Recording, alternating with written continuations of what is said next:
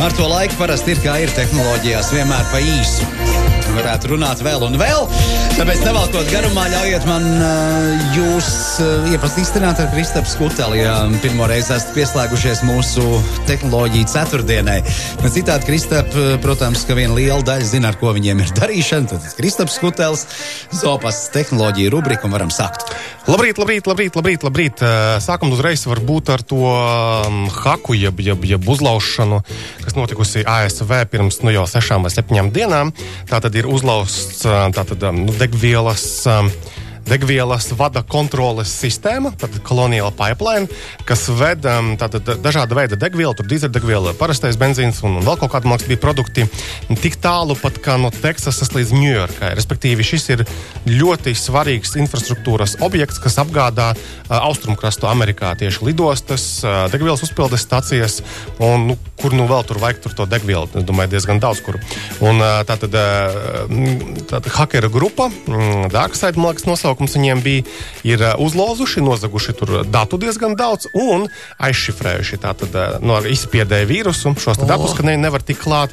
Un tad vienkārši, lai nebūtu vēl riski kaut kādi, kad pēc tam hakeri, teiksim, sāk apdraudēt kaut kādus punktus, kas ir no tā cauruļu vada tur atdalās, daudz ko tur var slikti izdarīt, tad vienkārši ir pilnībā noslēgts, un tagad viņi mēģina risināt. Un ja tev ir dati aizšifrēti, atkal gan privātā kārtā, ja mājās tev kompis aizšifrēts vai šādā gadījumā uzņēmuma gadījumā, tā ir liela problēma. Tiešām tā ir liela problēma. Redzot, tā nav tāda vienkārši izklaide un daudzīšanās, ka kaut kur kāds hakers izdomāja, pastīsimies, kā man sanāk. Visticamāk, jau mēs te runājam par tomēr kādas citas valsts uzbrukumu citai valstī, lai nodarītu kaut kādu ekonomisko kaitējumu. Tā runā pierādījumi īsti vēl nav tādi konkrēti. Ir diezgan grūti pierādīt.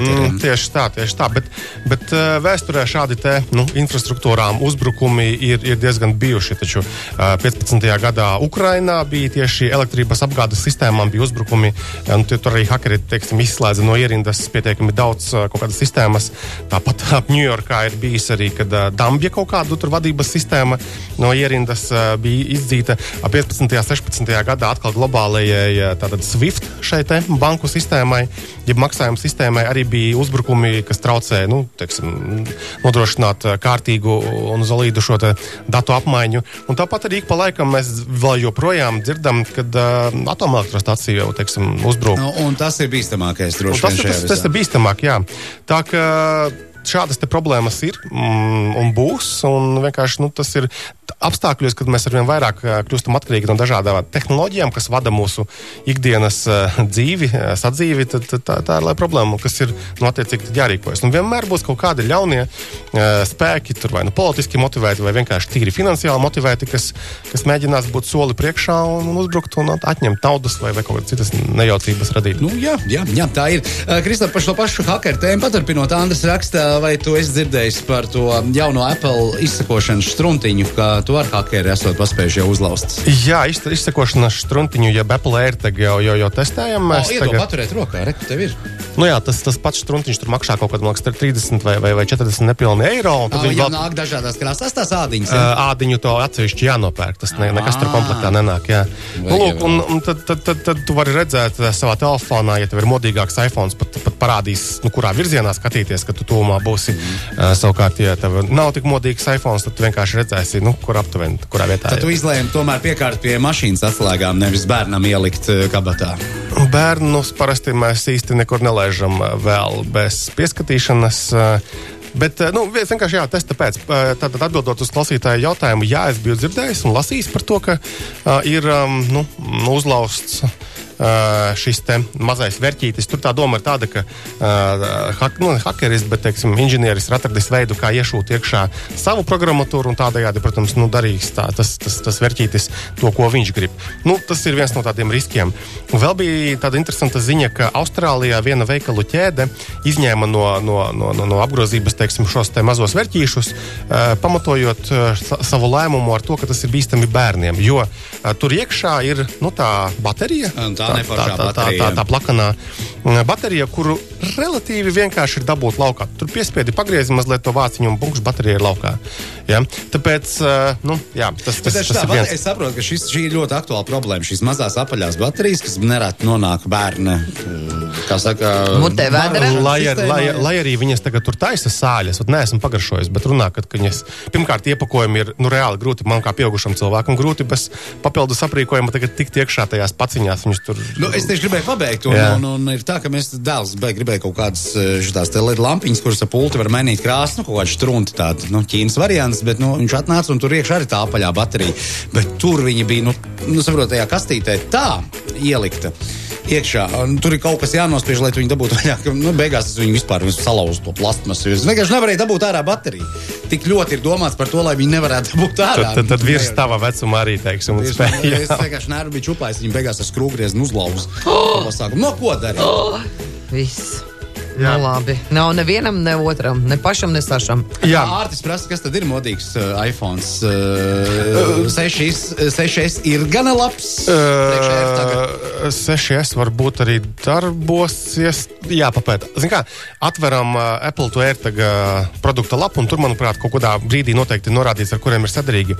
Tur tā atšķirība ir tāda, man pašam ir iPhone 8 Plus joprojām, kas absolūti darbojas, dara to, ko man vajag, bet iPhone, man liekas, kas sākot no iPhone 11, tad 11 un 12, viņiem tur iebūvēta tāda speciāla čipi ir, kas māk patiešo sazināties ar to verķīti, un tad tu tā kā telefonā redzi pat bultu, kura rāda, tā kā, kur viņš ir un kāds ir attālums līdz tam verķim.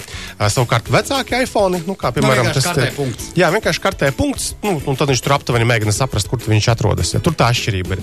Bet es domāju, ka arī pat labi, 6S jau ir ļoti vecs. Labs jautājums, jāpapēta ir. Bet noteikti mājaslapā produkta aprakstā šī informācija ir atrodama. Tagad tālāk pie Andeles Mandeles lietuviešu mērcē. Tātad Lietuvā ir tāds, ļoti noteiktās surikāta aprindās populārs jaunu uzņēmums startups Vinted. Un skatoties, teiksim, atverot to Vinted mājaslapu, mēs redzam pa lielam kaut ko tādu, kas ir Andele Mandele mūsu izpildījumā. Ja? Tur ir drēbītes, kurpītes var nopirkt lietotas tieši. Ja? Un viņu tagad tā ziņa šīs nedēļas ir tāda, ka viņi ir vēl 250 miljonus eiro finansējumu piesaistījuši, lai varētu attīstīties tur tālāk. Vinted tā aplikācija ir vispār vairākās tā kā valstīs, ne tikai. Jā, viņi ir Lielbritānijā, Lietuvā un vēl tur kaut kādas. Vai tas ir lietuviešu produkts? Tas ir lietuviešu jaunu uzņēmumu. LT jāraksta tad, Vinted LT. Vinted.com var. Vinted.com. Es tagad vienkārši mēģinu. Jā, Vinted.com arī attaisīs pareizo, un viņš pajautās, kurā valstī pieteikties. Un cik es tagad ātri uzmetu aci, tad kopumā šis uzņēmums ir spējis piesaistīt ap 570 miljoniem ASV dolāru finansējums. Iedomājies, to pasmilēs piesaistīt. Principā mēs runājam tā kā par kaut ko līdzīgu, tam pašam SLV, vai ne? Tikai smūgs. Tie gaumīgākam variantam. Tā ir.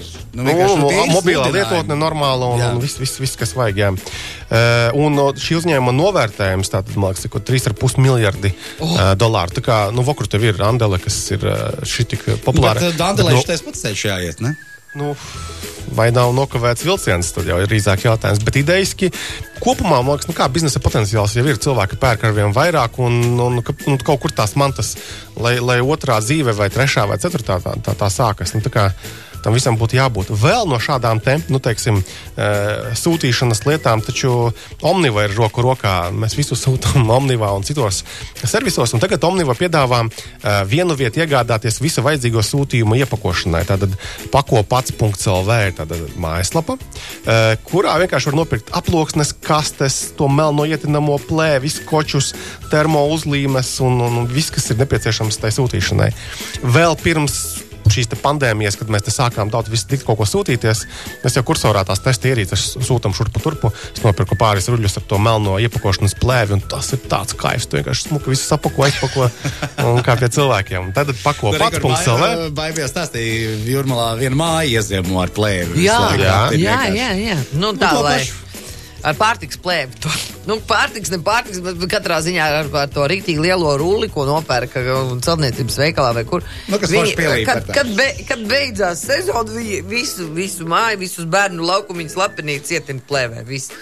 Lai netiek iekšā neviens liekais. Tā plēve tur neplandā, viņi normāli sastiprinās? Nē, par plandošo jau mēs runājam. Tā ir citam kungam. Tā ir citam kungam. Tur mēs atkal izlēmām, ka viņš vienkārši žogu nopirka ar plēvi, aizsarg plēvi un neplēš nost, lai neskrāpējas. Tā kā cilvēki no pultīm neņem no. Jā, tieši tā. Jā. Piedod, maz replika no Jāņa ar 6 nedarbosies gan tas ērtaks, jo darbojas ar visiem iPhone, kuriem var uzlikt 14.5.1 atjauninājumu. Ok, jā, man jau likās, ka 6S varētu būt, tomēr baigā vintāža. Jā, šajā gadījumā, jā. Jā. Ok, YouTube ir apkopējis datus par frāzēm, ar kurām visbiežāk tiek iesākti video. Tātad, un realitāte ir tāda, ka pa lielam cilvēki diezgan līdzīgi iesāk. Tur nav kaut kādas gudrības, vienmēr ir tur vai what's up, vai hey guys, good morning. Un pilnīgi pa kategorijām, piemēram, fitnesa video lielākā daļa tiek iesākta ar what's up, jeb kas notiek. Savukārt ceļojumu ir good morning, labrīt, ja? Tādi interesanti dati arī. Baigi interesanti, baigi vērtīgā ziņš. Nenormāli vērtīgā. Kā katrs iesāk savu video sižetu. Es saku, esiet sveicināti. Tā, Baibas gadījumā, piemēram, tad beauty sadaļā ir hey guys. Tā ir manējā.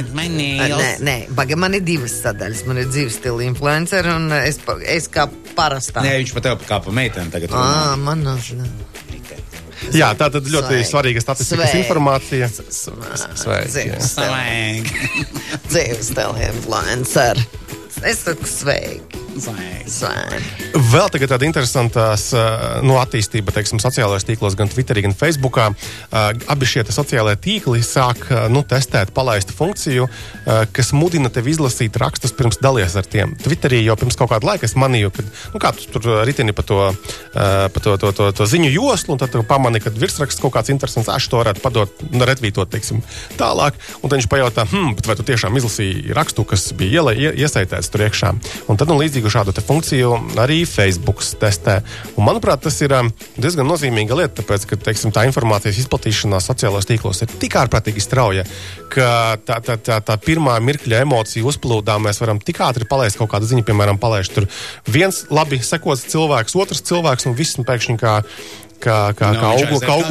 auguns, jā, kaut kādā kulā izplatās. Ja? Tā kā interesantas noderīgas funkcijas, un Twitteris vispār pēdējā laikā baigi ir sasparojies, un taču tās arī iespēja ziedot kaut kādus tur kāpēciņu atmest Twitter tiem cilvēkiem, kuriem tu seko.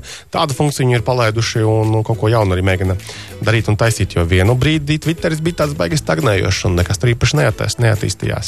Vēl par ērtagiem, vai Latvijā darbojas tā gravēšana?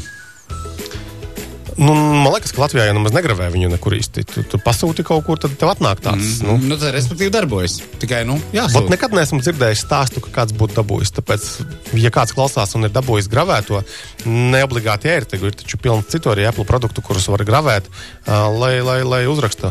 Būs interesanti. Būs interesanti, jā. Un tā vēl, es tādu interesantu ziņu lasīju, ka mēs arī paši rakstījām, ka tātad Latvijā būs jauns regulējums elektroskrējriteņu vadītājiem. Kad 11. maijā valdība apstiprinājusi grozījumu ceļu satiksmes noteikumos, un tā mērķis ir palielināt drošības satiksmē. Un tas regulējums, tā vienkāršot runājot, ir tāds, ka elektroskrējriteņu vadītājiem būs jāievēro līdzīgas prasības kā velosipēdu vadītājiem. Jo nav nekāds noslēpums, ka ar tiem verķiem var diezgan strauji ieskrieties. Tikko ziņa, ka viens Valmierā ietasies ir sētā un baigi smagi savainojies. Pagājušajā gadā, man liekas, arī bija tādi vairāk gadījumi. Tikko svaiga ziņā, tikko izlasīju. Jā, tur tas doma ir tāda, ka elektroskrējriteņu vadītāji drīkstēs pārvietoties gan pa ietvēm, gan veloceliņiem, gan arī pa brauktuvi un sabiedriskā transporta joslu, ja tas ir atļauts riteņbraucējiem.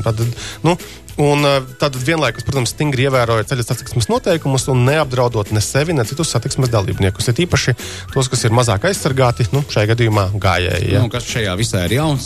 Jauns ir tas, atkal, ja tu ar galvu domā, kā tu uzvedies, tad nav nekas īpaši jauns. Vienkārši tagad ir juridiski sakārtots, ka tu tomēr esi vairāk pielīdzināts tam velobraucējiem. Kam tur priekšroka, protams, ka jādod priekšroka gājējiem, neatkarīgi, jo tu brauc ar to verķi. Lūk, un jāpielāgojas viņu ātrumam, nevis tur jāpalido garām maksimālā ātrumā un maksimāli tuvu kā ir pietiekami daudz redzēts, un tagad ar šitiem te arī kurjeriem ir, tādus tur pigorus viņi arī dažkārt taisa. Jā, šis būtu arī velobraucējiem jāsaprot, ka gājējs ir tomēr prioritāte uz trotuāra. Jā. Un tajā pašā laikā gājējiem vajadzētu saprast, ka tur, kur ir marķēts velo braukšanas joslas, nevajag pa 4 rindā staigāt un aizņemt to. Visiem ir jādomā. Bet man ir tāda draudzība ar tādiem 3 draudzenītēm. Klausies, Rindiņā. Latvijā ir saražot pirmie elektriskie mikroautobusi. Ko tu par to zini? Tas ir tas stāsts par tiem Ventspils mikroautobusiem, kur viņi par bāzi ņēma, man liekas, Mercedes busus. Un Dambja komanda taisīja. Tas projekts, ja es nemaldos, ir reāli sens. 5 gadi vismaz. Tā kā runas par to ir dzirdētas daudz. Tagad beidzot, laikam, viņi bija ar Altumu dabūjuši finansējumu un spējuši pabeigt to te projektu. Tur ir interesanti tas, ka tā uzlāde tiem busiem notiek, tad viņi piebrauc kaut kādās pareizajā vietā, un tad tā kā tie elektrovilcieniem viņiem, tās kontakti nolaižas tur no augšas, un tad viņš uzlādējas no augšas. Nav nekāds štepselis jāsprauž iekšā, kā tas ir, piemēram, Rēzeknē, kur viņiem ir elektroautobusi krietni lielāk arī. Bet man ir sajūta, ka vajadzētu ar Dambi kaut kuru no viņiem parunāt bišķiņ vairāk, noskaidrot tādu praktisku informāciju. Aicinu ciemos. Jā. Tā būs tāda iespēja. Labi, slēdzam to bodīt ciet, mums laiks ir iztecējis, es jau teicu, ka būs pa īsu, un tiekamies atkal jaunadēļ. Noteikti. Jā, tā.